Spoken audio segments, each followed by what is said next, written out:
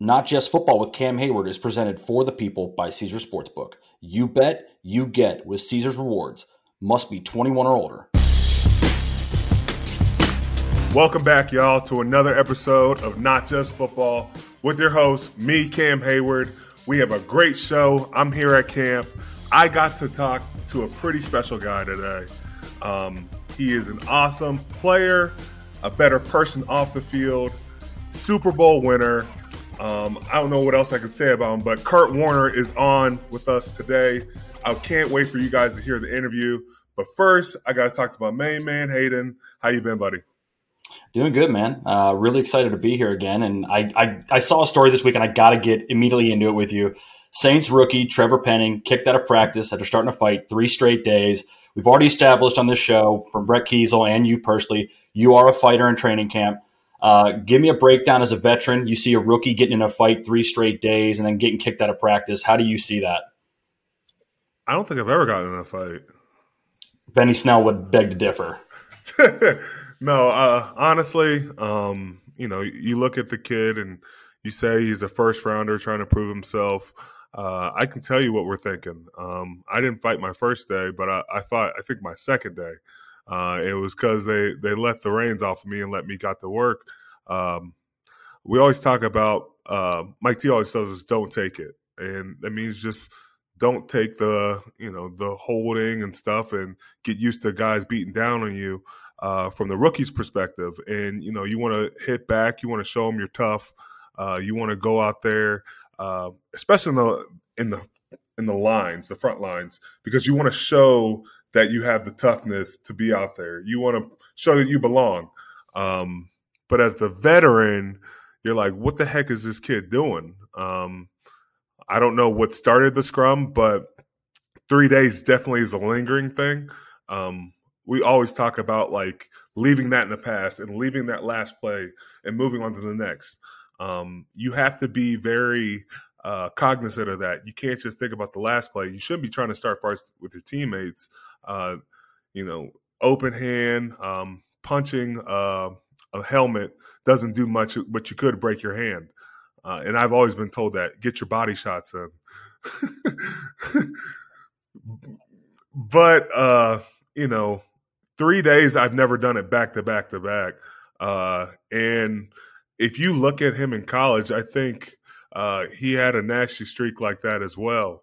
I think at the Senior Bowl, everyone kept showing the clip of Trevor Penning going out there and, doing things that are uncharacteristic of an offensive lineman, whether it was slinging the defensive end or defensive lineman into the behind him, which would have been the quarterback's feet, and he was praised for it. I think there's a big problem when we're teaching guys on social media these bad habits. You can be a tough guy on the field in the confines of the game, but there needs to be a level of respect out there. Obviously, that happens, but 3 days in a row shouldn't be happening. Well, yeah, and I saw his coach said we don't have time for that. So I wonder, as a veteran, would you feel like you need to step in and go talk to him, or does a coach need to go talk to him if it's 3 straight days? It just seems like it's a problem at that point, like you said, a lingering problem. Yeah, veterans will talk to him. I think they've got good leadership in a guy like Cam Jordan. It says, hey, Rook, I understand you want to be tough. I understand you want to be a part of this team. But going forward, you need to understand how we do things and how we need to work together. Mike T always says to us, I'm not looking for an MMA team, but I'm looking for a tough team. And, it's we're not trying to build fighters. We're not trying to set up our team to just go out there and pick up penalties. We're looking to be smart, calculated, and be a grit and grindy team. And, beating up your teammates does nothing. Okay, I do have one question for you, and I want you to be honest with me. Forget the recording, forget cameras are on here. Have you ever thought about getting kicked out of practice just so maybe you could take the day off? Hot day in Latrobe, you just need a break. Hey, I'm going to get kicked out of practice and go take my pads off and go get a glass of water. I think Mike T would probably think that's rewarding me. Like Mike T would probably be like, hell no, I'm not giving Cam what he wants. But honestly, like, I love practice. I love competition. if you get the best of me in one drill, I'm trying to get the best of you in the next. And if we've started a fight in one drill, I plan on trying to beat you up in the next drill in a way that's conductive and shows that we're trying to play football here. Obviously there's scrums in football. Usually it's just like guys holding each other's helmets because nobody's able to get a shot in. Very rarely do you just see punches thrown. I always think about the one fight between Andre Johnson and who was the corner? Cortland Finnegan. Cortland Finnegan. And I don't know what was said. And you start to think about, like, how did it ever get to that point? Because I don't even think in 2022 that even gets past, like, the first punch because, like, there's so many people stepping in from there. One fight I do want to bring up, though, I saw in training camp one time. And it wasn't even a fight, I think, because I think DeAndre Hopkins versus who was the corner? D'Angelo Hall when he tore his knee up? That's bad, dude. You shouldn't bring that up. That's bad. But think about it that way, though. Like, instead of trying to beat the kid up and trying to fight the guy, mano a mano, and not inside the confines of the game, you said, okay, I'm going to take this to the field. And he paid for it. And so now looking back at it, it's like, okay, he showed his technique. He showed he was better than him on the field. And that's what you're more concerned with. Do you think a coach sometimes likes when he sees a fight in practice? Could that ever be a good thing? You like the chippiness and like the guys being on edge, but you don't want anybody getting hurt. I think everybody worries about, I think coaches are very cognizant of, one or two guys swinging and then you see a helmet thrown or a guy hitting with their hands into somebody's helmet. That's scary business. We don't want to get anybody hurt and be on IR and really set yourself back before the season even starts. Yeah, I understand. Well, now that we're on training camp fights, let's get a little camping with Cam here. Let's get a little update on week 2 of training camp. I believe it was the first week in practice. Want to hear how the hitting went, and did you get to meet Connor in any drills or any scrimmage whatsoever to get a hit on him? I have not got a chance to get a hold of Connor Hayward. I don't know if it's just a battle that the coaches don't want to see, but I want to see it, damn it, and I'm looking forward to it. Connor's having some good days. He's working every day. I'm excited for him, but at the end of the day, I'm trying to kick his butt. And, that's just a competitor. I think we get each other better when we do that. But speaking on just week 2 of camp, we've been dealing with a little bit of rain. We weren't able to go to Friday Night Lights. I'm sorry, my peeps, Steelers Nation. I know a lot of people came from all over New York, LA, you name it. They were coming out of the woodwork to that Steelers practice, but it got canceled due to rain. I think there were like creeks flooding. It was insane the amount of rain we got overnight. But back to what was on the field, though, it was great competition everywhere you looked. As you know, we got Deontay Johnson signed this last week.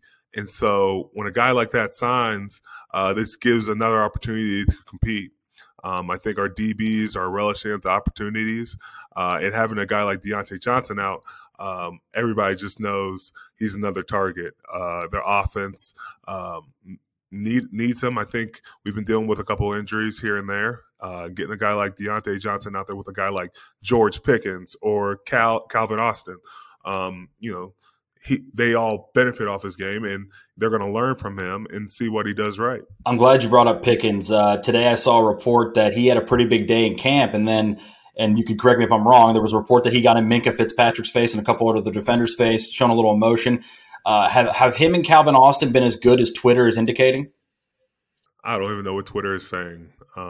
Twitter is just saying blowing up. But Pickens and Calvin Austin have been huge on Twitter. Calvin Austin's speed has really stuck out, and Pickens, just everything he does, he's getting a lot of credit. It sounds like he's been really, really good in camp.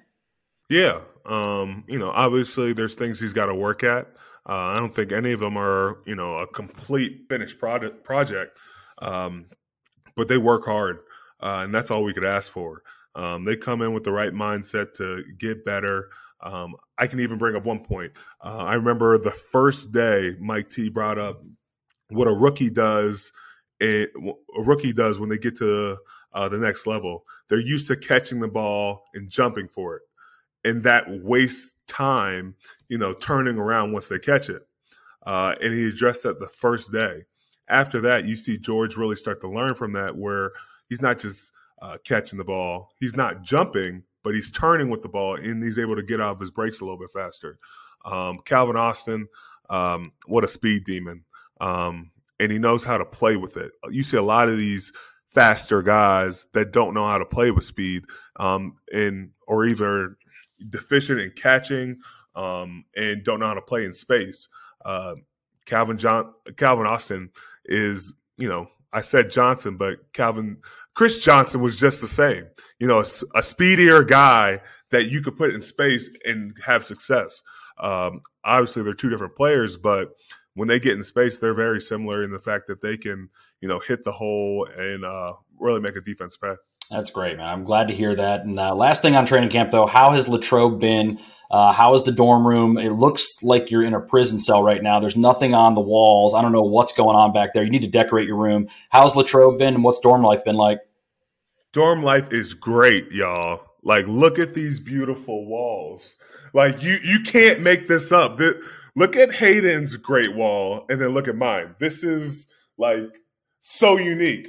When we started this podcast, I never thought we'd be able to film at Latrobe. One, I didn't want to come back to Latrobe because I didn't want to stay in this room. But this has been a blast, getting a chance to reconnect with teammates. We've been playing Scrabble. I can say TJ Watt is the worst Scrabble player. He is not good. I would not pick, I'm glad Scrabble is you're not playing with anybody else, because TJ is terrible when it comes to Scrabble. They're in the other room over there playing, but I had to walk out and get back to the Not Just Football podcast. This is awesome, but it's good to bond. It's good to be a part of a team that, likes to compete on the field as well as they do off the field. All right. So you said he's the worst one. Who's the best Scrabble player on the Steelers? Oh, man. And don't lie. Do not say yourself. I haven't won yet because TJ left, and I just found this rule out in Scrabble. When one person finishes all their letters, they collect all the points from the other players who have tiles left. Did you know that? No, I'm not. I'm not gonna lie. I'm not a Scrabble guy, so I'm sorry I didn't know that. But Scrabble is awesome. That was my dad's favorite game. So it's a nice tribute because he used to play against my grandparents who were both teachers, and so he loved to stomp them and make them think about is that a word or not? And if you challenge that word, you lose your turn. So, I didn't know that. I didn't know if you challenge, you lose your turn. I didn't know that. Yes, it gets very competitive. I love stomping a guy and showing him. There was one guy, Christopher Wormley. We're going to talk about him. Go blue, go blue, baby. Chill out with that. But he put down a word. Okay, he put down Ray, R-E-Y, and thought that word was a real word. And so everybody's looking around is that a real word? He was like, yeah, I know it's a real word. And then he used it in a sentence. And I was like, nah, that's not how you spell Ray. What's the sentence? Say the sentence. No. Say the sentence. Say the sentence. Say it. Okay. He said it's like a sun ray. And I was like, I don't think that's nah. And then Tyson to my right was like, no, that's not real. But he didn't want to challenge it because he didn't want to give up his turn. And I was like, bump that. I'm challenging it. If I'm wrong, I'm wrong. But it was completely wrong. And we got a good laugh of it. But you're always getting those sneaky guys throwing in words in there, trying to see if anyone's going to challenge. I know how you play. I guarantee you do the same exact thing. No. I guarantee you are making it up as you go. You're just making it up as you go, dude. Hey, if I get away with it, I get away with it. Oh, okay, cool. If you ain't cheating, you ain't trying, I guess, right? I ain't doing that, but no, I'm pretty good with my words. All right, enough talk about board games. we got to talk about video games. In my interview, we got to talk to Kurt Warner about not only sports, life, but also video games. Can you believe that? Check it out now. All right, people. We're brought to you by Caesar Sportsbook, the greatest sports betting app of all time. See, it's not just about the daily promos, odds boost, or the hundreds of ways to wager. It's about the immortal word to Caesar himself. You bet, you get with Caesar Rewards. Every bet you place on the app, no matter the outcome, earns towards exclusive perks at Caesar's Rewards destinations everywhere. Hotel stays, concert tickets, bonuses, and more. Download the Caesar Sportsbook app, become a Caesar's Rewards member today, and get more with every wager. Must be 21 or older to gamble. Gambling problem? Call or text 1-800-522-4700. This podcast is proud to be supported by Jets Pizza, the #1 pick in Detroit-style pizza. Why? It's simple. Jets is better. With the thickest, crispiest, cheesiest Detroit-style pizza in the country, there's no competition. Right now, get $5 off any 8-corner pizza with code 8SAVE. That's the number 8, S-A-V-E. Go to jetspizza.com to learn more and find a location near you. Again, try Jet's signature 8-corner pizza and get $5 off with code 8SAVE. That's the number 8, S-A-V-E. Jet's Pizza. Better because it has to be. Hi, it's Mike Greenberg letting you know ESPN Bet is ready to take you through all the biggest sports moments this spring. The official sportsbook of ESPN has exclusive offers and markets from Scott Van Pelt, Stephen A. Smith, and me, plus many more. From the playoff intensity to finally getting out to the ballpark, there's no better time for sports fans. Sign up today. New users get a bet reset up to $1,000 in bonus bets if your first bet doesn't win. Download ESPN Bet today. What a play. Must be 21 plus and present in select states. Gambling problem? Call 1-800-GAMBLER. Terms and conditions apply. See app for details. All right, guys, we have a special guest on Not Just Football. Super Bowl winner, Pro Bowler, Hall of Famer, Kurt Warner. Appreciate you coming on today. Good to be with you. Yeah, you enjoying this great weather in Latrobe? No. Like, I'm from Arizona, and I don't like the humidity. I mean, I grew up in the Midwest, so I get it. And, you know, you go out to Arizona, it's 115, everybody's like, but it's a dry heat. And you're like, yeah, it's still 115. But then you come to places like this, and you're like, yes. You're right, it's a dry heat. Yeah. I will take the dry heat any day of the week. But I still love coming out to training camp, and it just brings back so many great memories, seeing you guys out here working a little bit, and fans coming up and lining the hills. I mean, it was some of my greatest memories was, you know, not necessarily just on the field, but just hanging with the guys at training camp. And as much as I love my kids and my family, leaving my family for 3 weeks and just being able to hang with my guys. Give me a memory that, like, stands out for you. Oh, man, it was not really the football side of it. I tell you, the best memory was Larry Fitzgerald got me a Segway one year as I got a little bit older. And so we had training camp at NAU, Northern Arizona University. So elevation was like 7,500. Mm-hmm. So we had a lot of hills and the elevation. So You realize when you go up there and you're walking up these steps and stuff, you're like, man, I'm not in as good a shape as I thought I was. But as I got older, I got the Segway. And so everybody else is hauling up the hills, and I'm just wheeling around with Fitz on the Segway. And those were some of the greatest memories, is just wheeling around, having a good time, having fun, movie nights with the guys, going out to dinner, playing video games or hanging out at night. Yeah. That, to me, was what training camp was all about, just bonding and connecting, and let that carry over onto the field. But those were some great memories. Yeah. So, like, you're talking about training camp, and I know you're here with NFL Network. So give me a scouting report on these quarterbacks, because everybody's wanting to know what's going on with their quarterback situation. Here's the hardest thing. Sometimes when I come to work, they work us so much that I actually don't even get to watch practice. But I'll give you my scouting report based on watching them, okay? So, Mitch. I think Mitch is one of those guys that has big playability, whether it's with his legs or with his arm. Biggest thing about Mitch is he's got to make more of the layups, right? He's got to be the guy that if you're going to start in this league, you got to make the plays you're supposed to make most of the time. Otherwise, you're going to be up and down.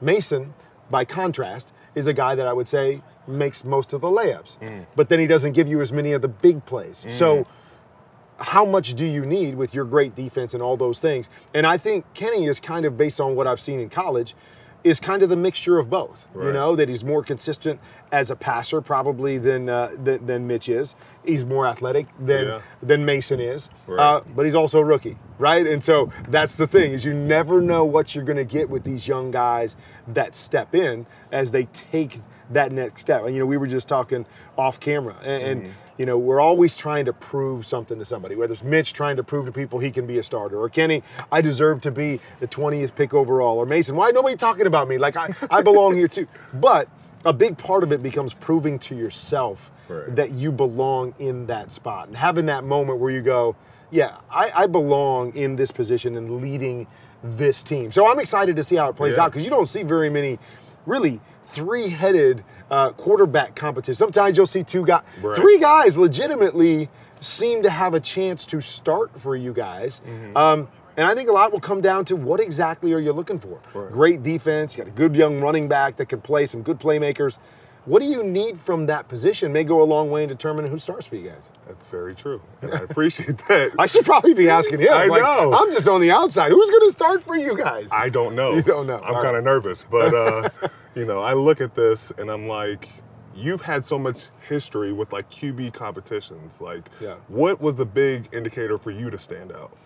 The first thing you always say is you have to bring an edge every day in practice, because sometimes you can get to the point in your career where you come out and you go like, I know I'm the starter. Like, I know I'm going to be that guy. And, not that you're not working hard and doing what you have to do, but you don't come with that edge. Like, every practice and every throw means something. So that's the first thing, is you got to be able to lock in every single day, because every rep matters. And then the next thing that I would say is, you can't let one play carry over to the next play, right? Because the biggest thing when you're in a competition is you worry about that mistake. Like, oh man, I just threw an interception. Like, if I throw another interception, is the competition going to be over? Like, are they going to give it to the other guy? But you can't play that way. You got to come out and go, well, forget that one. I'm going to make the next play, and that's what's going to determine whether I get the job or not. And so those are things that when I was going through it, I felt like, okay, this is how I'm going to gain the edge. I'm going to lock in, and I'm going to be more focused than the other guy. And I'm never going to let that one play stop me from being who I am and getting conservative or playing a different way or worrying about it and hesitating. Always wanted to bring that edge to the table. But, as everybody says, it always makes your team better. If everybody can come to the mix and go, okay, I got to prove myself today. I got to outperform him. And then if you have a bad day, then you're locked in the next day going, okay, but today's going to be my day. And I'm going to beat that guy. And, that back and forth, I think, is always good. But I think those were a couple things that I always tried to say to myself when I was in those competitions. Be this guy. And if you're this guy with the talent that you have, you're going to separate yourself when it's all said and done. It's crazy you bring that up, because like Coach T was just talking about, guys travel lightly, because you don't want to just keep thinking about that play and keep repeating that same play over and over. And you could see the younger guys dealing with that, trying to grow from it, but like just keep attacking the next play instead of just, woe is me and feeling sorry for yourself. And I think it's not just in a competition like this, in games too. Like, that's what we have to do in games, because we're inevitably going to screw up. Like, we're going to throw an interception, or we're going to, take the wrong step, or we're going to get, they're going to run it. Like last year, you guys, who would ever thought you guys were last in the league at stopping the run? Like, again, I know it's a sore subject, but you know what I'm saying? Like, that's like an anomaly. You're like sitting here going, what is going on every week? This doesn't happen to us. And so to be able to take that stuff, one game to the next, one play to the next, we had a great coach, Frank Gans, a special teams coach for us back in the day with the Rams, and he used to always say, one snap and clear, man. One snap and clear. Like, whatever happens, good or bad on that play, you got to clear it and you got to go to the next play. And that is something, again, that you have to be conscious of at all times, is being able to focus through different things that might happen in a moment or in a game. But it's not always easy to do, right? It's easy to get hung up on and then let that play carry over. Like, I tried to make that throw and I threw an interception. Well, maybe I shouldn't try that throw, and then it's like, man, I just missed an opportunity for a great play because I was worried about what I did on the last one. And so, it was great. It was a great quote by that coach back in the day, and something that I've always tried to, like, do the best you can to just focus through every play for what it is, not thinking about what happened the last time you ran that play. Right. You talked about our defense now, and so you got to give me a scouting report on our defense. I mean, the thing about, like, I was saying the same thing last year when I looked at your defense. Like, how is this front seven getting run on for 200? Like, it didn't make sense. But Right. you know, like even at the highest level, and even when you're really, really good, there's times when you just go through stretches where you can't always figure it out. Right. I remember going through a season, my last season really starting with the Rams, where I had like 3 touchdowns and 11 interceptions. You know, and I go back and watch the tape and I'm like, I mean, that's what you've done. Like, why is that one an interception? Like, what happened there? And you couldn't always make sense of it. Yeah. And I think that's what I looked at with your defense. Like, I couldn't make sense of it. Like, you guys were too good Yes. across the board, had too many good individual players, you know, for that to happen. So I just kind of chalk it up like that was an anomaly. You know, they got into that mode where, and again, I can't speak for you, but I think sometimes you're going like, you know, how do we, you know, we're playing on our heels. Like, how do we stop this? Let's fall into it instead of just playing football and playing up to your potential. But I mean, I look at your defense and I, you know, just say to myself, you guys got so many difference makers. You know, bringing in Miles Jack, getting Devin back, obviously yourself and TJ, and I mean, just there's so many playmakers on the defense. And I actually looked at your whole roster. Like we talked about the quarterback, and there's questions at the quarterback position. Right. But outside of that, you got a really, really good roster. If you get that solidified, I think you have a chance to be a really good team in a really tough division where, man, every game in your division, you know, could come down to the wire, you know, just looking at the rosters. Yeah, you've talked about, you know, our team and, you know, our division is tough. Let's talk about a guy who left our division and went down to the NFC South, Baker Mayfield. How's he going to deal with that quarterback competition with Sam Darnold? You know, the thing about Baker that I think you have to love, and you know, just different guys, different opinions. There might be things you like and don't like about different guys. But the thing that I've always loved about Baker is he relishes these opportunities. You know, whether he was a walk-on or whether he transferred somewhere or, you know, everybody's saying he shouldn't have been the number 1 pick. He rises to the occasion. And I think he's going to rise to the occasion again. The other thing that I always try to realize as I'm being an analyst of the game is that you also have to come to the understanding a lot of times is players are who they are. Right. You know, and that a lot of times they show you who they are. And Baker, I think, is a starting quarterback in this league. I'm not sure if he's ever going to be a guy that can carry a team. Right. So put him in a situation with talent around him, playing to his strengths. I believe he's got a lot to offer. And I think he'll end up winning the job in Carolina because of some of those confidence things that he brings and some of those big plays that he brings. The problem is I just don't know if he's that guy. You know, when you get into the league for 4 years. Yeah. So you look at like the Cleveland situation, do you think it was mishandled? Because he had pieces around him. I don't think it was mishandled as much as, you know, you get into the organization and you have to ask yourself, what are you playing for? Right. Like, because we know that's the position. Of all the positions, if you don't have that guy, you don't have a chance. Right. I mean, unless everything else, like you got a great defense and a great run game, and you know, I mean, very seldom is the quarterback a complementary piece on a championship team. Right. We have seen it a couple times. I get it, but you have to come to the realization, like, what's good enough for us? You know, and Cincinnati, another team in your division, like Andy Dalton is a starting quarterback in the National Football. He's a top 32 quarterback in the world. Right. But Andy Dalton also is a get you to the playoffs quarterback. He's not a win a championship quarterback. And I think eventually Cincinnati said, man, he did great things for this. He helped change the culture here. He got us to the playoffs year after year after year after year. But we want more than that. So we let him go and we go get Joe Burrow. Right. And I believe that's exactly what Cleveland said is like, Baker's been good for us. He helped us turn the corner. He helped us win a playoff game. You know, but we think this is who Baker Mayfield is. And we've got to rectify in our mind, is that good enough? Right. Or is that good enough for where we're at right now? And I think, you know, they went out and obviously went and got Deshaun and felt like Deshaun was a championship level quarterback and just said, hey, that's the difference. If we can get a guy that we believe elevates us at that position, we're going to do that. Even though I don't think they ever said Baker's not a good quarterback, he can't be a starter. We just felt like we could upgrade at the position. So in the AFC East, you got Zach Wilson playing for the Jets. I just recently saw that he got rid of his social media. How would you have balanced the social media now? You know, that's a great question. I'm so old that I didn't have to worry about it.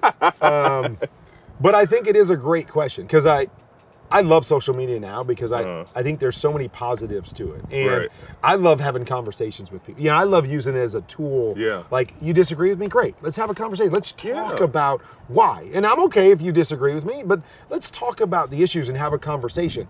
But as you know, then it can kind of take over, like, oh, I'm going to have this conversation, and then I'm going to respond. And it can take over. It can be very petty. And then you also know that obviously what social media can be when things aren't going well and the things that come at you. And so I'm not really sure how I would have handled it. I have a feeling that I would have done something similar where maybe picked my moments where I said, okay, maybe this day or, once a month, let me interact, because I think it's a great tool for us to connect with the fans and to let them know who we are.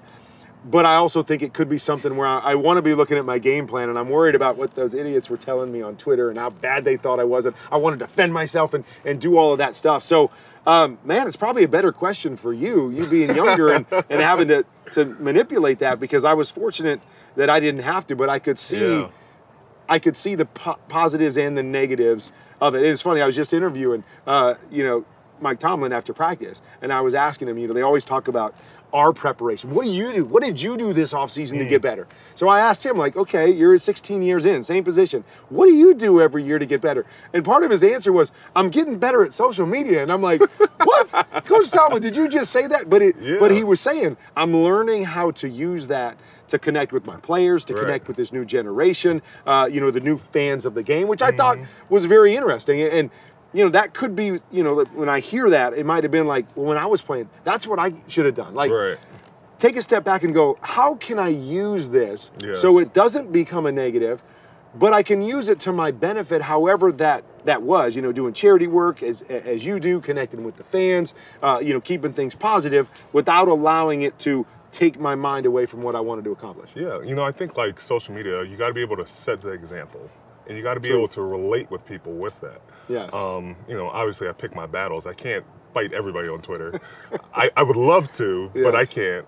But don't you realize that, when you fight people or when you have conversations, it usually endears them to you more, where you're not just like, you're an idiot. What you said was wrong. You're just going, what's your opinion? Well, here's my opinion. And I love it because, again, it breaks down that, because, we can all sit behind our keyboard and type whatever we want and then just run away. We got this big wall between us. But it breaks down that wall to go, man, now at least I appreciate the engagement, and I appreciate the fact that, he's challenging what I think and I can challenge what he thinks. And at the end of the day, if we disagree, we can walk away. And that's been kind of the cool tool for me is, a lot of people say, why do you respond to that person, that usually says something negative? And that's why, because I'm like, let's break down the barrier and let's figure out what's going on here. And usually at the end of the day, it's like, oh, it's cool. And we start having these conversations over the years about different topics, and it's been a neat way to connect with people. Usually when it's negative, I use it as bulletin board material. Like, we don't get the newspapers. Like I keep receipts, and like I make sure I So do you like save it on your screenshot? Yes. Everybody knows and it. And then how do you use it? Like, when you say bulletin board material, it's used for my discretion. I age myself. When I was growing up, we had an actual bulletin board. Right, they had and we would have to pull out tacks, and we would have to stick the quote on a board. I know you don't do that. So, like, what? You go through your pictures every once in a while, go, oh, I remember when Johnny B said this about me. Just when I'm feeling bad about myself, it's good to look back on it and say, I got to shut that guy up. Okay. And so, it's chip on your shoulder. Yes, I've always had a chip on my shoulder, and I appreciate it. Are you one of those guys? Like, yes. I hear people like Tom Brady every year. He finds something to have a chip, or Aaron Rodgers, and I never thought of myself that way.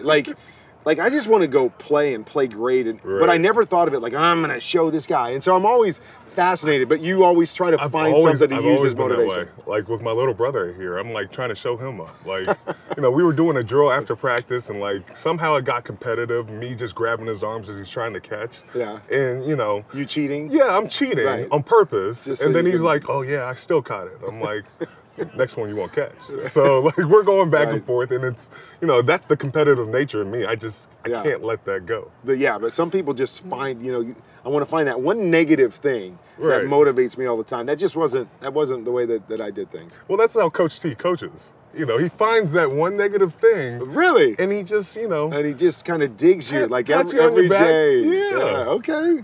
Was Ramil like that? No, I had Mike Martz, though. Mike Martz was like that with me. And Dick was, I had like good cop, bad cop. So Okay.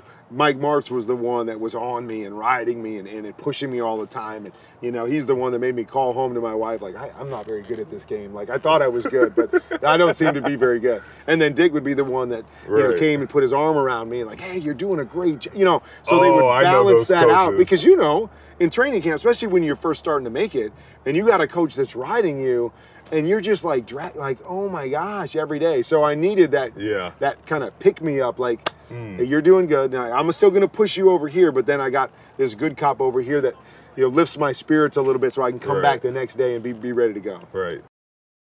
We all know breakfast is an important part of your day, but sometimes when you're traveling for business, you end up staying at a hotel that doesn't offer any. You know what happens? You grab a cup of coffee and skip the meal entirely. We've all been there. But if you book a room at La Quinta by Wyndham, you can enjoy their free Bright Side breakfast featuring delicious baked goods, fruit, eggs, yogurt, and waffles. And really, who doesn't want to start their day with a fresh, hot waffle? Tonight, La Quinta, tomorrow you shine. Book direct at lq.com.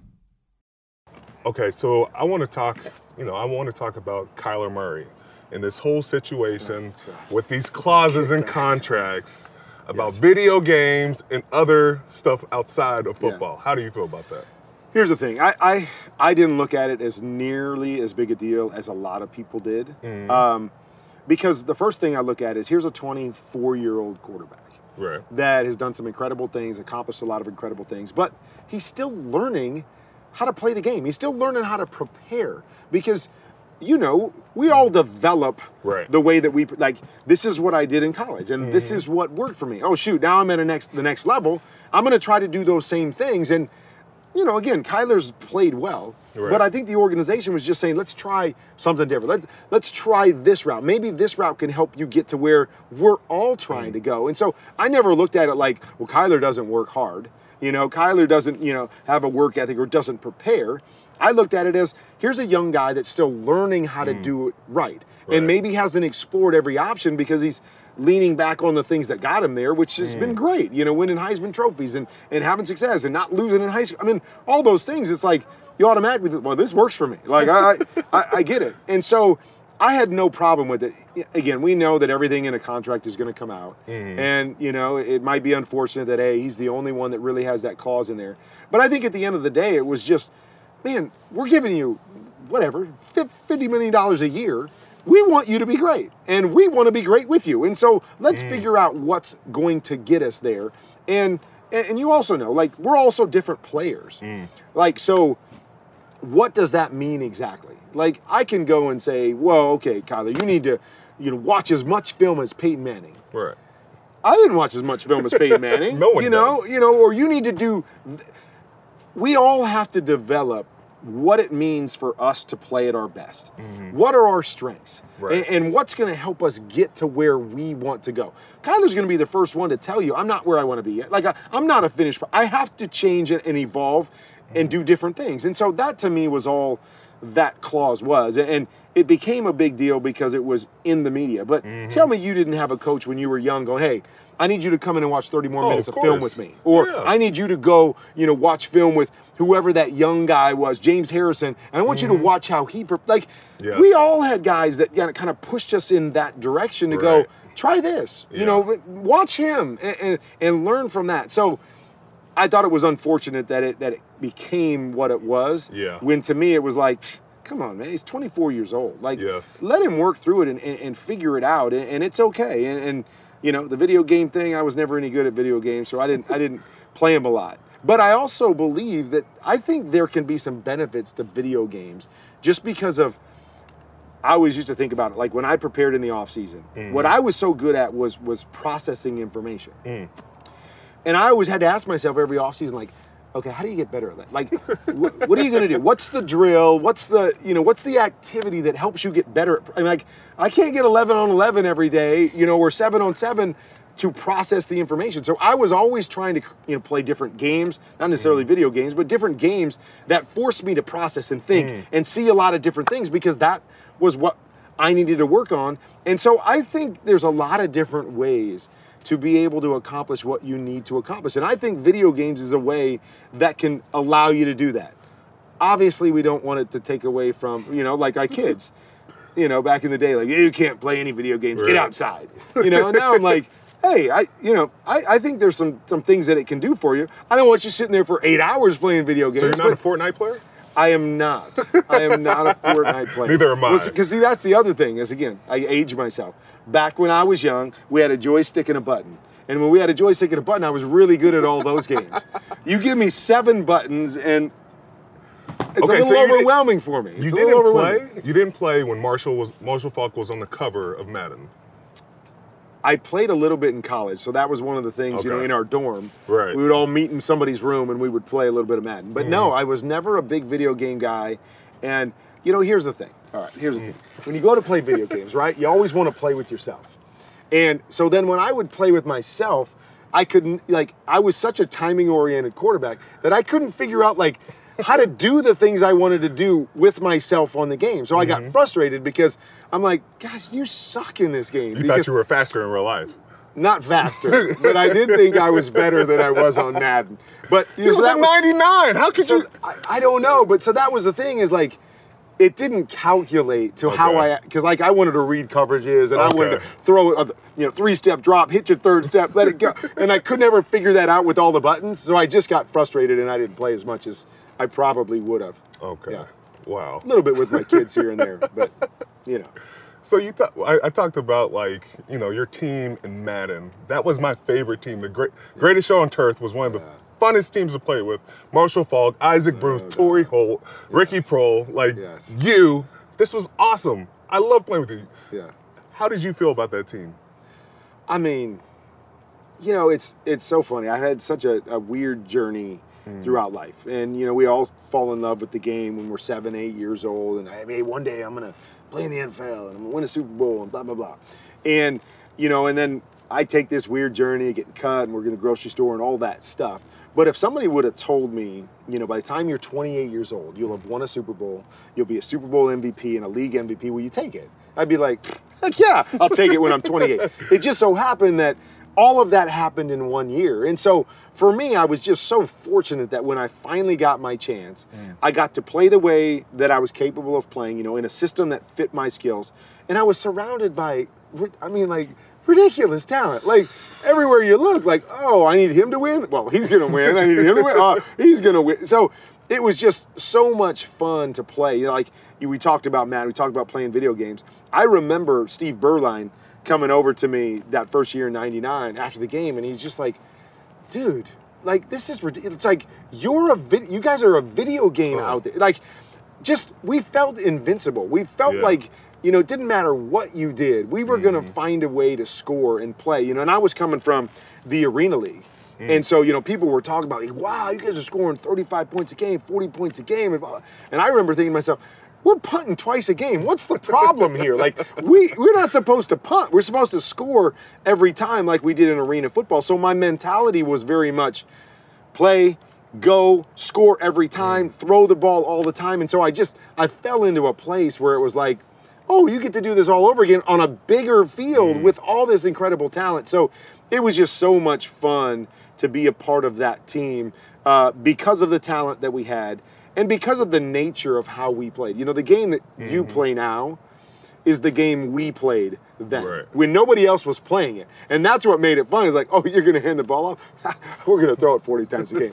We're going to do this. So it was just a joy to be around great quality people. Dick Vermeil going into the Hall of Fame, him being our head coach, all the talent you talked about that's already in the Hall of Fame. And then really more than anything, just the style. Isn't that at the end of the day when you're playing a game, I just want to, can I just do what I do? Whatever that is as a defensive tackle or a defensive end or a quarterback, I just want to play the way I'm capable of playing. And I fell into a system that said, here's the ball, go wing it around and do what you do. And there's nothing like that feeling when you know you're capable of it and you find yourself in the perfect system. It's man, I could do this forever because it was just so much fun. Okay, so we've talked about one of the greatest teams. Let's talk about one of the most unlikeliest teams. Okay. You had the Cardinals team. Yeah.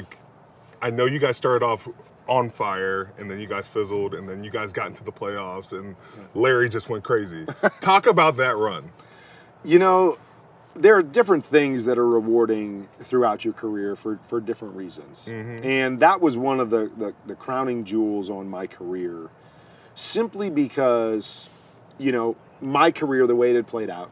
St. Louis, a couple Super Bowls, a couple MVPs, get released there. I go to the Giants, and we played a completely different style. So everybody thought, okay, Kurt Warner can't play anymore. Hand the ball to Eli. I mean, you know, he's not the greatest show on turf, Kurt Warner, anymore. Then I go to Arizona, and, you know, it was kind of a combination, was that nobody expected me to ever really play. You know, like, Kurt's best years are behind him. You know, he's probably a backup at this point in his career. And then I'm going to an organization where everybody was going, the Cardinals will never win. They haven't won in 50 years. They're never. So it was like, you know, these, you know, the Bad News Bears or these two, the odd couple, like, these guys are never going to win by themselves. And that, put them together, they got no chance to be successful. They'll never win there. And so to go into an environment like that and to be able to change the culture there, you know, was just so rewarding. To me, so much about this position, playing quarterback, is about leading. And it's about, you know, convincing people of what their possibilities are when they don't believe it. And that's what that challenge was for me. And, you know, we all want it to happen overnight. You know, it's like, okay, you know, first year in 99 in St. Louis, we won the Super Bowl. It got to Arizona, it's like, okay, it didn't happen the first year. And it didn't, but you started to see little things. And, you know, then by our third year, you know, we're playing really well. And then our fourth year, we're going to the Super Bowl. And, you know, so you had that whole scenario leading up to it. And then I remember when we went to the Super Bowl, we were going into the playoffs. And I remember it was Chris Collinsworth that, you know, doing whatever show saying, this is the worst playoff team ever. You know, not like this year, not like the last. This is the worst playoff team ever. You know, he starts talking like, we should redo the playoff format because teams like the Cardinals should never be able to win a crappy division and get to the playoffs. And then it was, you know, we win our first game, and then we win our second game, and then things play out, and we get to play the championship game at home, even as the number 4 seed, and then we win that game, you know, and then, you know, go into the Super Bowl, and just, you know, so much. Michael Irvin always says on our show that he measures a man by the distance traveled. And that to me was what that period of my life and that period with that team was about, was that we didn't ultimately end up winning the Super Bowl, but we won because the distance that we traveled and what people were believing. You know, I tell people all the time that threw that touchdown pass to Larry with 2.5 minutes to go. And I still believe to this day that was the only time that anyone in the history of life has ever uttered, the Arizona Cardinals are going to win the Super Bowl. Like, it's never been said before, and it's never been said since. That was the moment. But that to me was like, everybody believes we're good enough to win the championship. Now, Big Ben and San Antonio and they do their great things and they win it. Tip your hat. I mean, that's what great players are supposed to do. But everybody left that stadium going, that team was good enough to win a Super Bowl. And that's what you play for, is you play to make people believe what you're capable of or what the possibilities were. And that's what that season signified, or that time period signified for me. And it was so great because, you know, the place was left, and fans and people around the league saw the organization completely different than when I got there. And that's, as a leader, that's, you know, at the end of the day, wins and losses, I'm not going to gauge it all on that. It's how you left the place compared to what it was like when you got there. And so it was just so much fun to be on that team and watch guys start to believe in what they could be and what they could accomplish. And, you know, and then to come, you know, that close to winning a championship. 2 more questions. About that game, I talked to Brett Kiesel. No, he didn't get both feet down. Oh, is that? I wasn't going to bring up that one. That's not what you were going to ask? Oh, I was going to talk about the interception. Thought for sure you were going to agree with me. Okay. No, I don't agree with you. He caught the ball. But let's talk about the interception. Okay. Interception. James Harrison. The interception. 100 yards. Take us back through it. All right. So, as much as I don't like to, I got to see it every year. I got to talk about it every year. You know, but what an iconic play, obviously, in the biggest game. So, we just had kind of a little rub route that was out there between Anquan and Larry. And so we have the perfect look, press man coverage. I knew that I was going to have Anquan, come open for the touchdown. And, so my only worry was James, like anybody just popping straight out to it. And so the play happens very, very fast. But on that particular play, all I did on the snap is just look at James. And James just hesitated forward for a second. And to me, that's enough. And, so I just turned to throw it. And, still to this day, I still have to try to figure out how did that happen? Like, he's not supposed to be able to be in the way of that pass based on where he started and what he did just for a split second. So just, a great play. And, even talking to him, he wasn't even supposed to drop on that play. No, he wasn't. He was supposed to blitz. Yeah. And so there was that one hesitation, and then he makes, the greatest play. And then on top of that, not even just the interception, it was the 18 seconds that played, like, come on, we're not going to tackle this man. This guy's going to go 101 yards on the Did you think you were going to tackle him? No, I mean, that's never so it was 10 on 11. I never really tried to tackle anybody. I just try to force it. So my job as a quarterback is I run over to the sideline, and what you don't want to do is you don't want to try to tackle him from inside out, because if you do that and you miss, you give them the sideline. Right. So my job is always go down and get in front of him and force him to cut back in, because then the masses are coming and somebody will tackle him. So that's all I did, is I went and engaged with somebody, and my job just forced him back to the inside. So that's what I did. I forced him back to the inside, and I thought, okay, it was an interception. We could have taken the lead at the half. But, oh, well, we're only down 3, and it's all good. And so he cuts back in, and then it's like one person misses him, and another person misses him, and then Larry goes running on the sideline and runs in, and you're like, this cannot happen. And then even on the tackle, he falls on top of Larry and falls into the end zone, and you're just like, I just remember walking into the halftime, into the locker room, and you could just see everybody like, dude, he just lost us the Super Bowl right there on that play. And so, so much went into that. Right. But I'm a guy that always tries to look at like the optimism of it. Is like the first half, we were trying to just kind of manage the game because we didn't think we were as good as the Steelers were. And, they were afraid to kind of spread it out because we're not going to be able to block the guys. So we're going to play a little more conservative. And I was trying to tell them all week, we need to spread these guys out. And we just need to do what we do. And so I think the blessing of it all was the second half, because we were down 10. Oh, you guys they said, up. Go play ball. Go do what you do. And, Steelers defense was just unbelievable.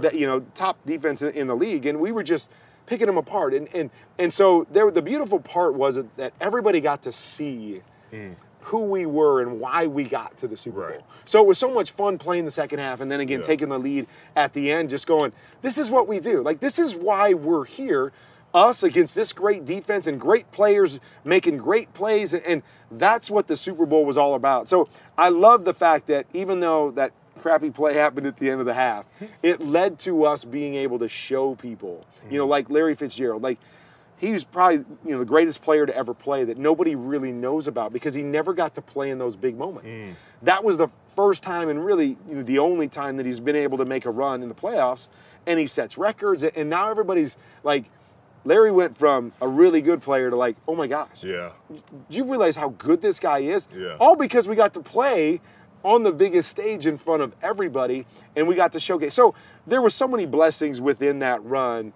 even though we ultimately didn't get to walk away with a ring on our finger. All right, last question, really quick.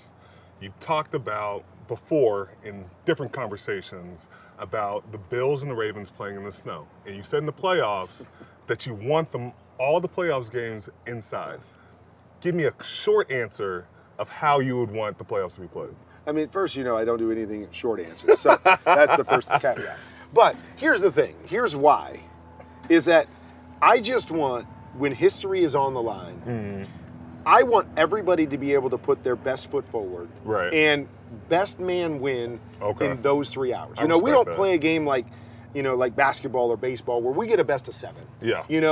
And so to me, it's just put them all inside so everybody's on equal footing. And I don't ever have to worry about if Justin Tucker, the best kicker in the world, kicks a perfect kick and the wind blows it and it misses, it's like, I don't want that to dictate anything. Okay, that's part one. And then part two is, I understand that we play for home field advantage.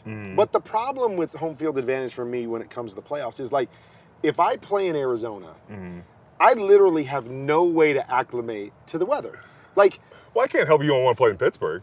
I'll play in Pittsburgh. So, like, if everybody played in Pittsburgh, I would have no problem with us playing wherever. But just because I got drafted by Arizona and I got to play indoors or in the heat all the time, there's no way for me to get acclimated to the cold weather. So now you're going to bring me here for a playoff game, and I'm basically, just screwed because I play in a warm weather city. And I just want everything to be even, so best team can win come playoff time. So I don't care where they play it or how they play it. I just think every stadium should have a roof that can close. So when it comes time for the playoffs, if there's any kind of conditions, weather whatsoever, just close her up and let's just play, and best team wins. And that's how we should set history. Tough. Right. Coming from a guy that plays in a cold weather city. I'm a defensive guy. Yes. I need an advantage. Guy. Yeah. But you'd be saying the same thing if you played in Miami or if you played in Arizona. Of course. Yeah. But Kurt, thank you so much for coming on. Man. Good to see you. You were awesome. Make sure you watch this. This is awesome to be able to talk to him on the Not Just Football podcast with me, your host, Cam Hayward. And again, we have Kurt Warner, Super Bowl winner, Pro Bowler, Hall of Famer, NFL media. Thank you so much. You got it, brother. Good to see you. All right, guys, that was a heck of an interview. I really enjoyed talking to Kurt Warner. He shared some camp life. He talked about his interception, which I know he didn't want to talk about, but it was fun to just get his side of the story. We got to hear some really cool things about what's going on in the NFL and what he thinks about it. I thought it was a pretty good interview. Did you enjoy it, Hayden? I thought it was awesome, man. Thought it was great to hear Kurt go into deep detail about every single thing. It was awesome. Yeah, he was a little bit talkative, but that's fine, that's okay. I know, and as a seasoned vet like he is in the media world, he sets the example. Guys, we're gonna have a great episode next week with a whole bunch of guests, but I'm not gonna ruin it. So stay tuned for next time on the Not Just Football podcast.